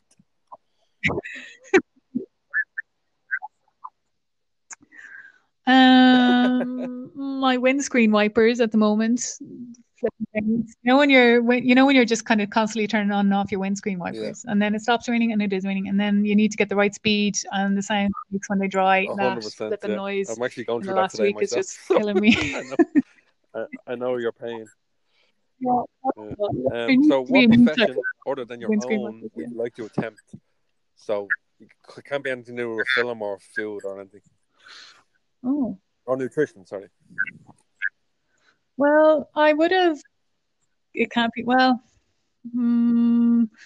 I'd like to be some kind of speaker. I think I'm good at speaking in public, weirdly. But I would. Can I say I would have gone back to do medicine, but not practice medicine the way it's practiced. I would have done it sort of functional like medicine-y kind of thing, or. Oh, I know what you mean. It's like more of an alternative type of. Like have your doctor sort of title so that people automatically respect you. People seem to respect anybody who has a Dr. dot in front of their name. So you listen more. So maybe for that, that's not the right answer. Or in the army, I'd love to have been in the army to train, or maybe the fitness of an army person. Probably that would have been. I could see that more down my street, or a personal trainer or something like that. I would have liked that. What profession would you not like to do?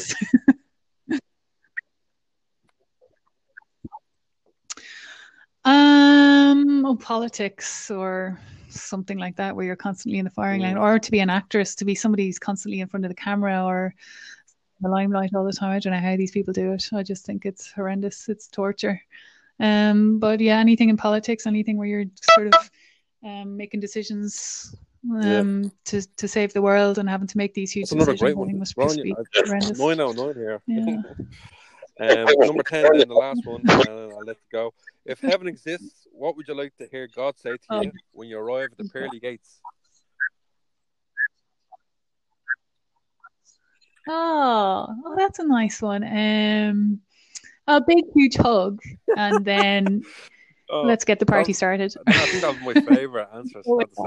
They were amazing. They were brilliant. I love it. Grania, I can't thank you enough for coming on. Much appreciated. Thanks a million. That was great. You're dead easy to talk to, and sure, brilliant. Listen, I'm jealous of your attempts at doing these podcasts. Something I've always wanted to do. So good on you. Friends and colleagues I've worked with before, and you're one of them. Thanks so much, Grania. I can't wait to have you on again. Good on you. I might have you on with my brother next time, so the two of you can. Oh yeah, right. Oh God. All right, I'll let you go. Talk to you soon, Grania. Yeah. Bye. Talk to you soon.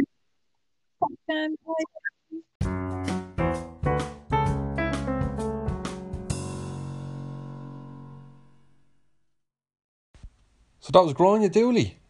My God, the knowledge on that woman. So again, my apologies towards the end of our conversation. As I said before, it sounded like we were talking over each other. When we were recording the episode, it didn't sound like that at all. So it's just my signal back here. But at least thankfully you could hear Grania and we could hear her answers. Some great answers there actually, and the James Lipton question here, like really like thoughtful ones, and like some of the stuff she said through nutrition, and it's just, I think I'm going to take it on board. I think you should too. Everybody should. And if anybody, I think like I'm going to hound her again to say, would you come on again, because I could have talked to her for hours, and after me interview, and I listened back to it, I was like, oh, I should have talked to her about sleep and how long you should get to sleep, or because she said, oh, that's one of the great nutrition advice you can give, get a good bit of sleep because your body will recover and all that type of thing. And I do sleep. When I sleep, I sleep. I have a brand new baby. Well, he's 9 months coming up, and I think it's always given out to me because I'm sleeping through store and whatever.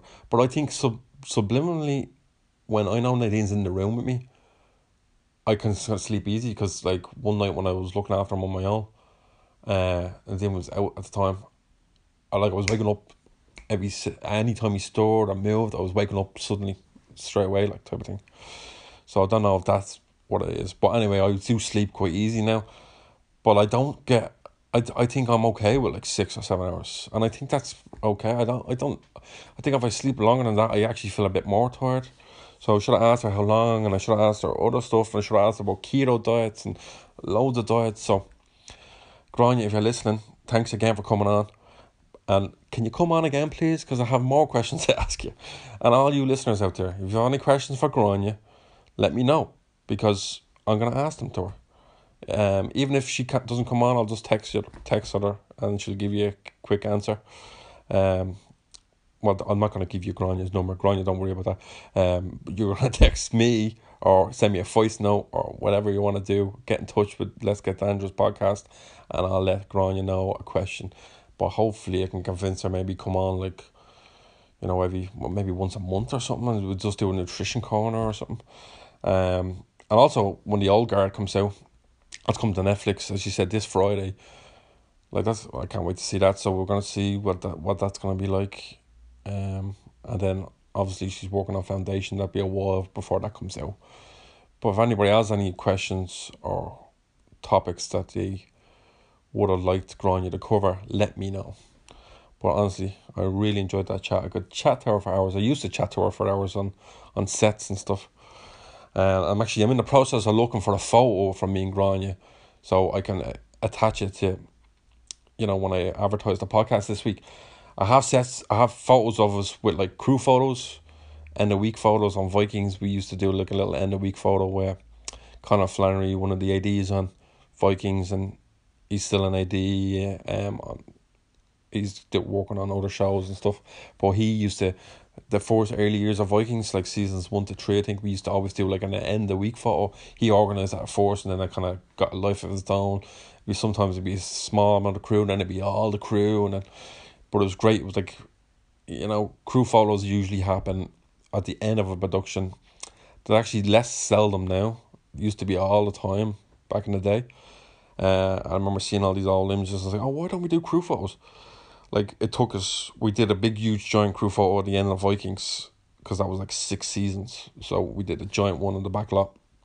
And that one was obviously for all the year. But like, there's people in the years 1 to 3 or seasons 4 or 5, they weren't in that last season, but they obviously worked on the show.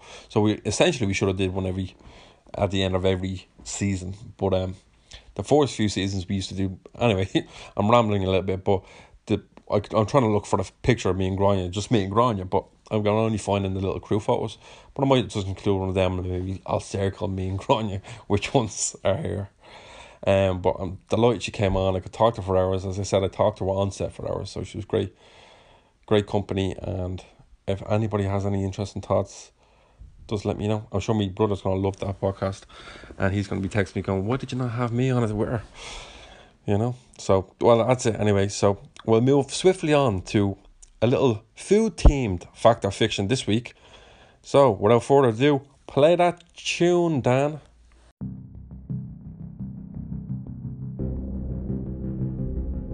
Fact or fiction? Fact or fiction, baby? Here we go. Or maybe it's more commonly known now as made it up or looked it up. Make it up or look it up. Or fact or fiction. Well, this is since my guest on today, Grania Dooley, talked about a lot of nutrition values. Great interesting conversation. If you skip through to go to just listen to the facts or fictions this week, go back to listen to Grania. You'll find out a lot of interesting facts about nutrition and foods we should be eating. But so it's kind of a bit slightly food themed this week. I said I'm going to keep going with themes, and this one's a food theme because Grania was on talking about food and the good foods to eat and the bad foods to eat. So we had to catch up on last week's, don't we? So last week's facts or fiction was, the first one was a sports themed one. Well, they were all sports teams, but the first one was baseballs are made from the foreskins of horses. Was that a fact or fiction? Did I make it up or look it up? It is indeed a fact. So those poor horses, like, they're making glue from the glue factories. They're race horses till they can't move anymore, until they have a break a leg. Those poor horses. And now their dongs are getting chopped and their skins of them are getting used to make baseballs. I don't know if that's a practice anymore. I hope it's not. I can't imagine it is. But they used to be made. Oh, it's not. What am I talking about? I did my research on that one. They're not made from foreskin. From the foreskin of horses anymore. Thank God. So they're just made from synthetic material. Leather. No, is leather synthetic? I don't know all the facts. Damn it, I shouldn't have said I knew. I looked it all up. But basically, thankfully, their foreskins aren't used for baseballs anymore. So that's all. That's where we'll end on with that, thankfully. And then the next one was, Eric Cantona always wore no underwear while he played football. That one was a makey-uppy one. I made it up. I just thought, I'll just throw a curveball in there. Eric Cantona, he's a popular footballer. He seems like the type of guy that would probably not wear underwear. You know, the French. So, I don't know. So, I just thought I'd throw that in there. So, yeah. Eric Cantona. He does wear underwear. Well, maybe he doesn't. I didn't really, maybe he doesn't, but no. I would imagine he wears it. Can't imagine running around football and, male genitalia going across, back and forth. It'd be painful. But they don't wear cups, but I'm sure they wear tight boxers, I'm sure. So, that was indeed fiction. So, next one was, Japan has the largest bowling alley in the world. And that is indeed a fact. Over 100 lanes in the bowling alley. Imagine that. Like, your average bowling alley you go to when you visit a bowling alley was around 10, 15 lanes. And that's quite large. Like, imagine 100. Imagine how long that would look like. It'd be something out of a film. You'd be like you think it's a mirror. You know the way when you see a lane and then a mirror, and then obviously it looks like there's more lanes, but it's just a mirror image of all the lanes that you see before you. But imagine that, like 100 lanes in the bowling alley. I'd like to see an image of it. And the next one then was Jose Mourinho. I fecked up his name last week, but Jose Mourinho. Mourinho, is it Jose? You know who I'm talking about, Jose. He's a Tottenham manager at the moment. Used to manage Chelsea. Does he smoke a cigar after every football match if his team wins? I don't know, because I made it up. I can't imagine he does. But if anybody would do it, I would say it'd be him. I could just picture him there with a big cigar going, this is what you did right, this is what you did wrong. So, we'll see. I don't think he did. So he doesn't. So that was indeed fiction. So let's go on to our food team fact or fictions this week. Or did I make it up or did I look it up? So the first one we have is, McDonald's fries were cooked in beef fat until 1990. So 1990 is like, well actually it's fucking 30 years ago now. But when you hear like 1990 you think, it's only a few years ago. No, it was 30 years ago. But anyway, they were the fries cooked in beef fat until then? Could they get away with cooking fries in beef fat until then? I don't know. Where did they taste the yark back then? If they were made with beef fat? And what type of fat or what type of oil do they make with them now? We'll have to wait till next week to find out. Is that fact or fiction? Did I make it up or did I look it up? Next one then is pineapples can take only 2 to 3 weeks to grow. So 2 or 3 weeks you'll have a pineapple. Is that a fact or fiction? And then our next one is peppers have more vitamin C than oranges. Yeah, you heard that right, folks. So peppers have more vitamin C than oranges. Is that a fact or fiction? I'd say Grania probably would know all these, to be honest. If they're true or false. Is that fact or fiction? Are they made up or they looked up? And then the next one, the last one for this week. A lemon wedge floats in water, but a lime wedge sinks. Now you might not have to wait till next week to find out that one. Just get a lemon, get a lime, cut them up, get 2 glasses of water and see what happens. But there you go. Did I make it up or look it up? Is that a fact or fiction? Were they all facts? Were they all fictions? Were they all made up? We don't know. Well, we do know, but you won't know until next week. So don't forget to tune in. So that's your facts or fiction for this week.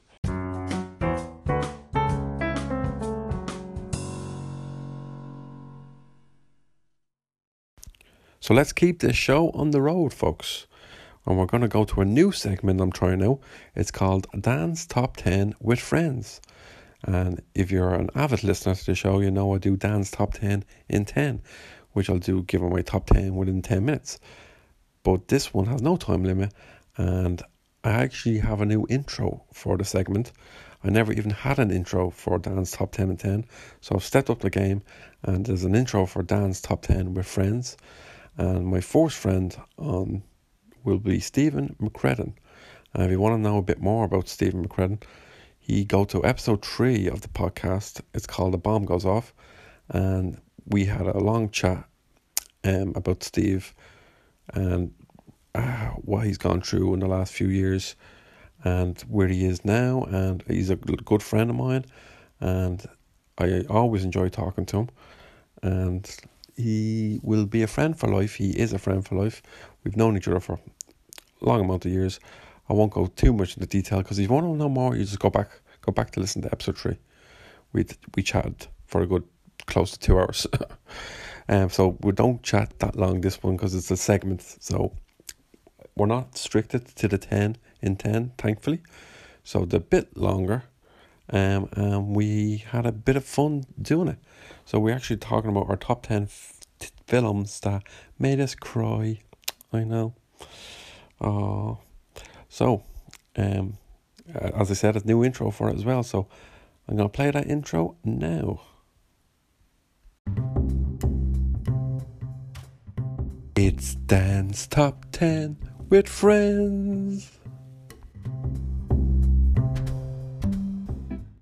Hello, Steve. How are you? Hello, man. How are you? There's the accents. How are you? It's good to hear from you, my friend. Good to have you back. It's great to be back, man. It's great to talk to you. Yeah, well, it's going to be a lot shorter version this time because we're doing Dan's Top 10 with Friends. I know. This was a big challenge. I know it sounds a bit pathetic, but like I take these things seriously, Dan. I almost think that you're trying to do it to make me go grey or something.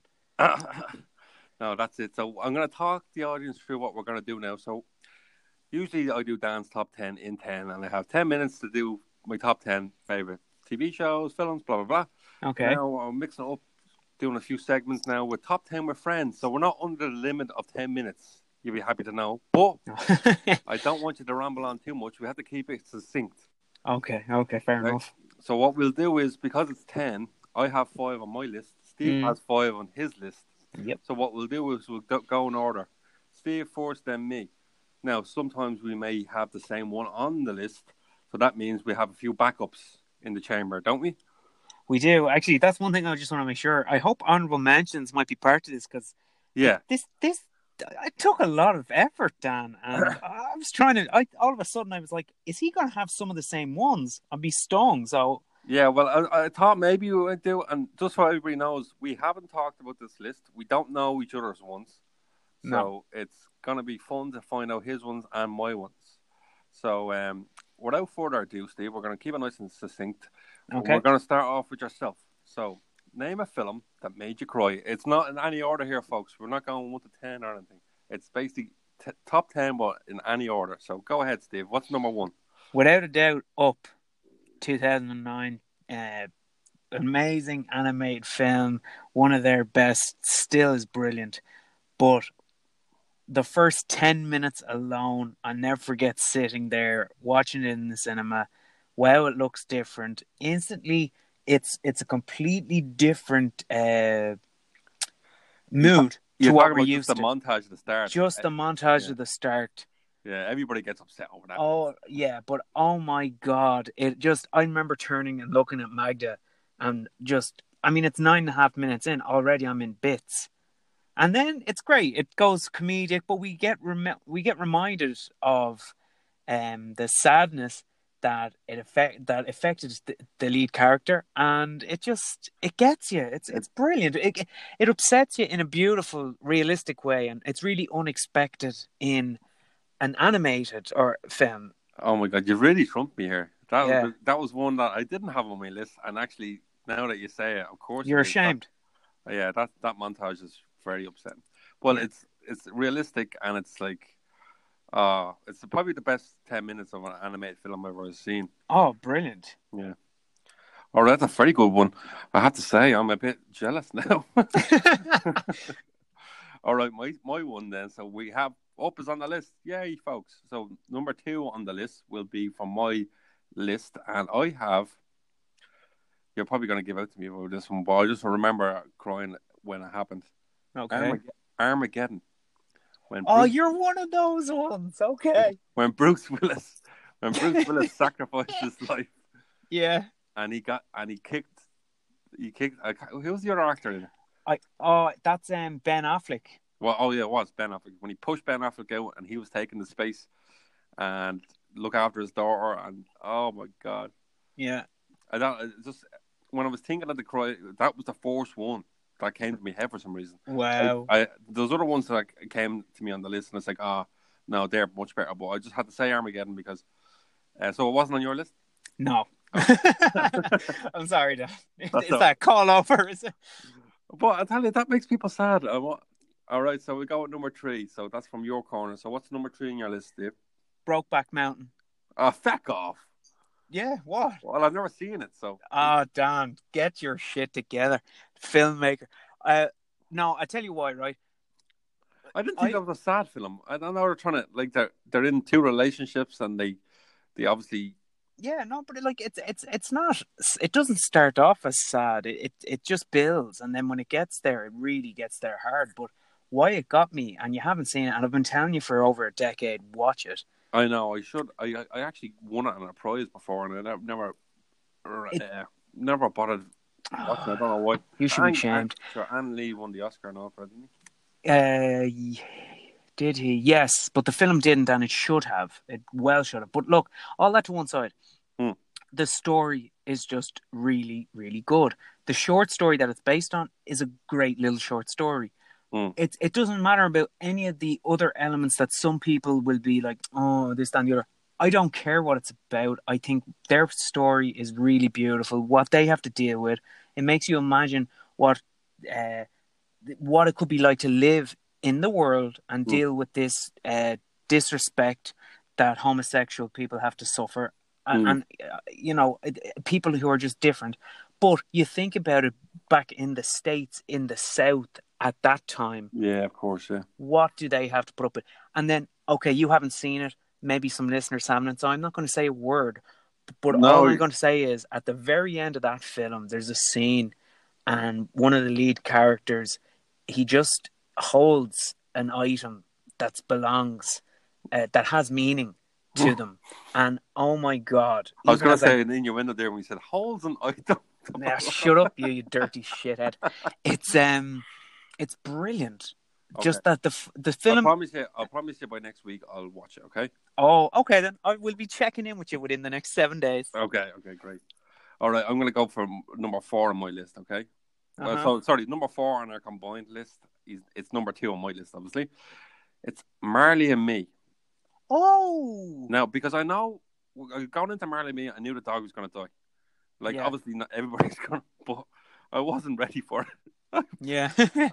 Any dogs that like get injured or die in films or TV shows, I just can't handle it. Same. There's an episode of Futurama, and it's like a cartoon, but the dog basically is Fry is with this dog back in the 90s before he gets frozen, and then when he gets frozen, the dog waits for him, but obviously he never comes back, and the dog sits outside at some building waiting for Fry to come back, and they do this montage of the dog basically going day after day, just staying there waiting for the dog to come home. And nothing happens, and the dog like passes away, and it's just it's like I can't even bring myself to watch that Richard Gere film. Well, okay, can I stop you? Yeah, okay. That's my number 3. All right, go. So that's go. So number 5 on our list is Hachi, A Dog's Tale, with Richard Gere, about this classic story from Japan about this beautiful dog Hachi, who had such a great relationship with his owner. When he passed, he spent the rest of his life not being at home, but going back to their unique location. Yeah, that sounds like the episode of fucking Futurama, actually. Yeah, I'm telling you now. Here's the thing about me. Magda told me, if you can imagine this is one of the first films we watch when we start going out. I'll never forget this. I'm sitting at home. She's like, this film is really nice. It's about a beautiful dog that has Richard Gere. I was like, sold. I love dogs and I love a bit of the rich. I'm sitting there watching this and I absolutely adored it. And then next thing you know, there's a massive twist I knew nothing about. Towards the end of this film, I'm trying to hold it in because it's like early date time. Let's keep this manning up, man. Steve, come on. And I look at her and both of us are kind of looking at the other. And then it just, like, I'm trying to hold in the tears. The tears are slipping out. She's crying. When each other notices the other, we just hold each other and bawl it out for about 10 minutes. It's a beautiful film. I could never watch it. I could never watch it. Oh man, you should. It's brilliant. No, it would traumatize me. Anything that happens with dogs in films, I'm like devastated. So that's 5 so far. We're doing well. So number 6 on our combined list, and it's number 3 on my list then, is My Girl. Oh, another one that, well, I was considering, but yeah, go on, tell me the story. Well, everybody probably seen My Girl by now, but basically when she realizes that Macaulay Culkin's character has been stung by a bunch of bees and he's dead, it's pretty devastating. And she's like, why is he not coming? Why is he not around? Like, and she's like screaming to her father and everybody in the room at the time of like, it's just not fair. And like for a child's mind to understand about death, pretty traumatic. Like, because obviously you can't comprehend that stuff, until a later age. Like, and as well as that, it's such a happy, enjoyable period. Like, cool. What is it, 50s, 60s, and just the whole journey is great. And then it just gets very, very serious. I know, yeah. But deals with it in a really good way. Yeah, exactly. Yeah. That is a good call. Oh, okay, that's great. So that's 6 now. So we're going to number 7 on our list. Okay. Go ahead, Steve. The Lion King. Oh, another cartoon. Yeah, look, cartoons. No, and I'll tell you why. I actually have a list of 7 because you told me about what if we match up. Yeah. And the reason why Lion King was there, and there was a bit of a battle, is in, do you go into top 5 or not? On my end. But I have to put it in. I'll never forget. I'm sitting in the cinema. I'm watching a great animated film. Everybody knows about the music, let alone you've probably seen it. Wow. And then I can't remember the father's name now, but he is fighting to protect his son against this villain. And then he gets thrown down, and you're just like, what? Yeah, it is pretty sad. Do you know what really gets me in that one as well is when he realizes his dad is dead in the middle. Yeah. Oh, it's very the whole thing of we're starting off, and here's who did the voice of the villain again? He's a great English actor. Jeremy Irons. Yeah. Jeremy Irons like, here you go, dickhead again. I'll get him away. Yeah. Oh no, it turns into a major battle, and now father has been flung down. Poor boy. Like the whole scene of the father holding on for his life, drops down, boy goes down, finds his dad is dead, and oh my god. What was it Jeremy Irons, yeah? Or yeah. It was Grant. I thought I was getting confused with somebody else. I know, it's pretty sad. That's a good one, I like that. I didn't think of Lion King actually. Alright, so number 8 on our combined list and number 4 on my list. You're gonna be probably a bit shocked out with it. Well, it's Manchester by the Sea. Oh, bastard! That was in my list. Oh, I love it. Oh, we finally matched on number 8. Okay. I did not expect you to have that there. Oh man, tell me why. What do you mean why? The whole premise of Manchester by the Sea is just devastating. Yeah. Like, when you realise it. Yeah. What? Like, I don't know if I want to spoil it because don't. If people haven't seen Manchester by the Sea, watch it. Casey Affleck is superb in it. I think superb. He probably should have got it. I think did he win? He did, and he well deserved it. Yeah, he did win. And you're right about not talking about it. It's a brilliant film. Just go in blind. Yeah, it's 100%. About a guy who he's a bit weird and he gets called home, and it's like, why is he so moody? I actually watched it on a plane, and I say the people around me were like, "What is wrong with that man?" I was like, "Oh my god, that's a heavy one on a plane." I know, but totally agree, man. It's a brilliant film. I actually only rewatched that recently. I had the Blu-ray sitting there for about 2.5 years, and it was a perfect moment to kind of go, let's go and rewatch. Yeah. Oh, it's still brilliant. Full 5 out of 5. You don't know about it for ages. You're not sure why he's like this, like for ages. Yeah, I know. Just the whole, and I think it's also one of those few films that it's about 2 hour 20. And it's long enough, but it goes fast. It goes fast, but it doesn't. It's not a rushed fast. It just has this steady, calm pace, and before you know it, you're at the end. It's brilliant. And the guy, I'm not sure his name, but the guy who plays his nephew, he is brilliant as well in it. Yeah, he's great. He's actually he's in something else now. Recently, I've watched. Can't think of it now. Anyway, but all right, so we only got 2 left, and I took one of your honourable mentions, or I took one off your list, I'm sure. Okay, so you might have to use one of your honourable mentions. So yes. Number 9 on our combined list. Go ahead, Steve. Okay, I got to pick now, because you've taken that, so that means I'm between A or B. Oh man. Okay, look, I got to give it to Schindler's List. Ooh, another one that I didn't think of actually, but go ahead. And okay, so look, I have to apologize, and I won't say what the others are in there because I know they're strong. You might say one of them. The reason why I got to give it to Schindler, it's a really well-made film about a very hard subject that the world knows about. I think it's as someone who has not lived at this time, as most of the listeners are, or you and I, it's a great film to just view as what the Jewish people, amongst others, had to deal with at this time. Yeah. To see someone's character change, and I know that man's story is altered a little bit, but put all that to one side. It's a hard watch. As you're watching it, you get into it. There's strong things to be dealing with. You start to get behind this character. You feel a bit of something for it. But that scene at the end, when we have finally gone through everything and he is not debating, but he's struggling with what else could I have done to save one more life? I know. Yeah. And it's just like, you start to just remember and feel all the documentaries that you might have watched and mixed with any... Did you ever see the clip? Sorry, no, go ahead. But did you ever see the clip of the real Schindler? Yeah. In the cinema watching. I don't know if he's watching the film, but everybody's in the audience that were survivors that he basically helped at one stage, or relatives of survivors.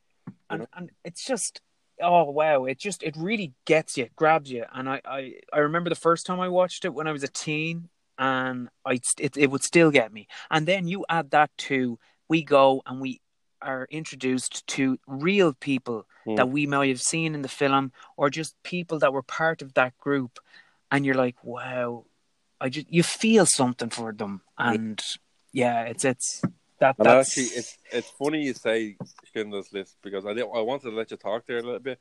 Yeah. My last one is kind of in that tone. I'm going to Okay. say it to you. It's number 10 on our combined list. It's the final one. Yeah. The Boy in the Striped Pajamas.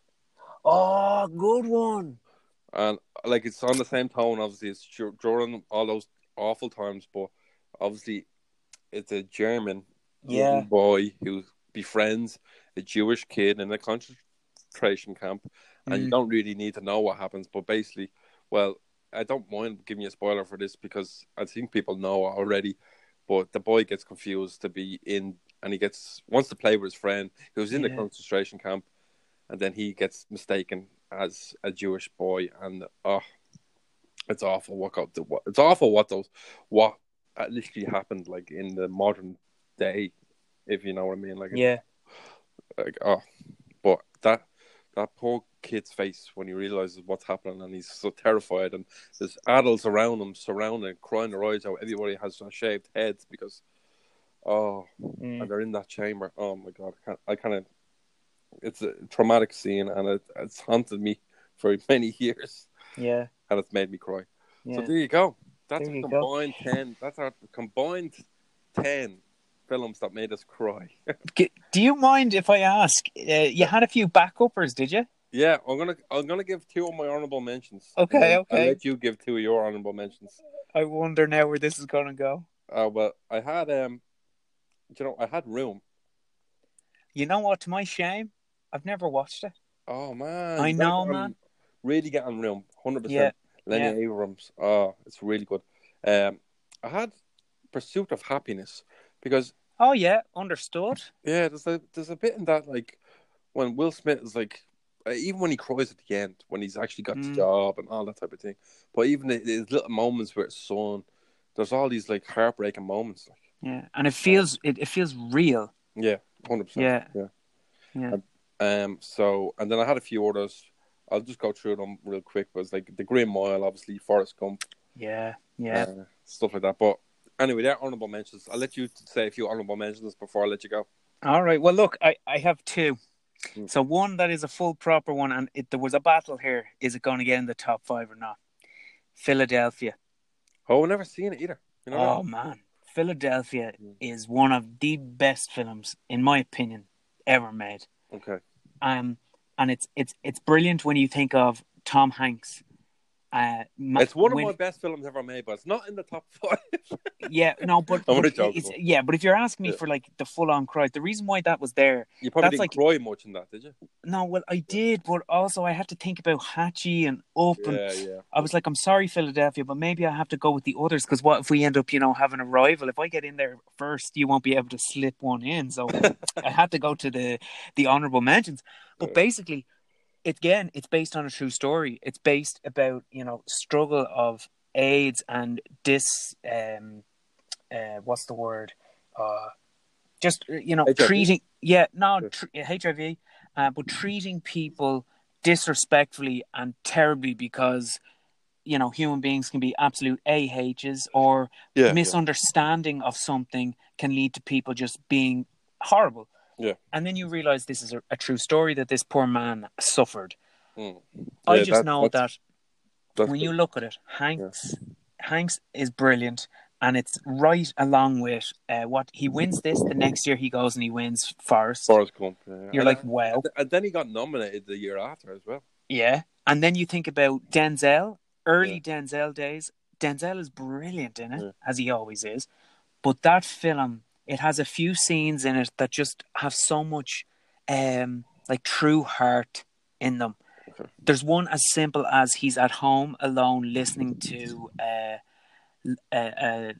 vinyl that he loves, I think. And it's classical music. And you see how the music affects him. And you just feel like you're with him. Very good. And it just makes you think about the real man, and brilliant. And then the other last one, go ahead. Okay, right. This is how strong this one got me because it's only for a little moment in the film, and that is Toy Story 2. What? Toy Story 2, little Bo Peep's backstory of who she is and how she got here. Yeah. When you hear about this beautiful Teddy's journey, and she was loved as well, and then she was lost, and then they forgot about her. Oh my God! By the end of that montage, it had me in bits. Was it Little Bo Peep, or was it the other girl? Was it Woody's? No. Woody's girl, Jessie. Was it? Oh, which one? Is Little Bo Peep the female cowgirl? No, Jessie's the female goat. Sorry, Jessie. Jessie, yeah. Jessie's backstory is brilliant. I'm actually watching Toy Stories now. I'm trying to get Miles into them. And he's only 9 months, but obviously. Get in there early. I love it. Yeah, I mean. All right. Well, that was one of the best sequels ever, and just, gets you going. Fair play to you. Now, I usually do this in 10 minutes. We went double that, 22 minutes, but fair play to you. Oh my God, did we? Yeah, 22 minutes. That went quick. I'm sorry. Don't be silly. I really enjoyed it. That was a good idea. I think we're going to do that more often. Okay. It's fun, isn't it? Oh, man, talking about film, I'll do it all day. Exactly. You're a good man. All right, give us one more accent before we go. Okay. I'll do Scottish, you know what I mean? I love it. I've got Scottish in my name, hence the McCraden name. And it'd be no bother me talking to you like that all day, if you'd accept it. Actually, maybe next time I could go accent, if that's all right. Would you appreciate that, Dan? Oh, that's fucking brilliant. I love it. Don't forget, I know where you live, man, so you better let me do it. Oh, good man. Perfect. All right. As always, thanks for being with me. Much appreciated. All right, back at you, pal. I'll catch you on the next side, brother, all right? Get some Iron Brew. All right. Will do. Ciao. Cheers, Stevie. Bye-bye.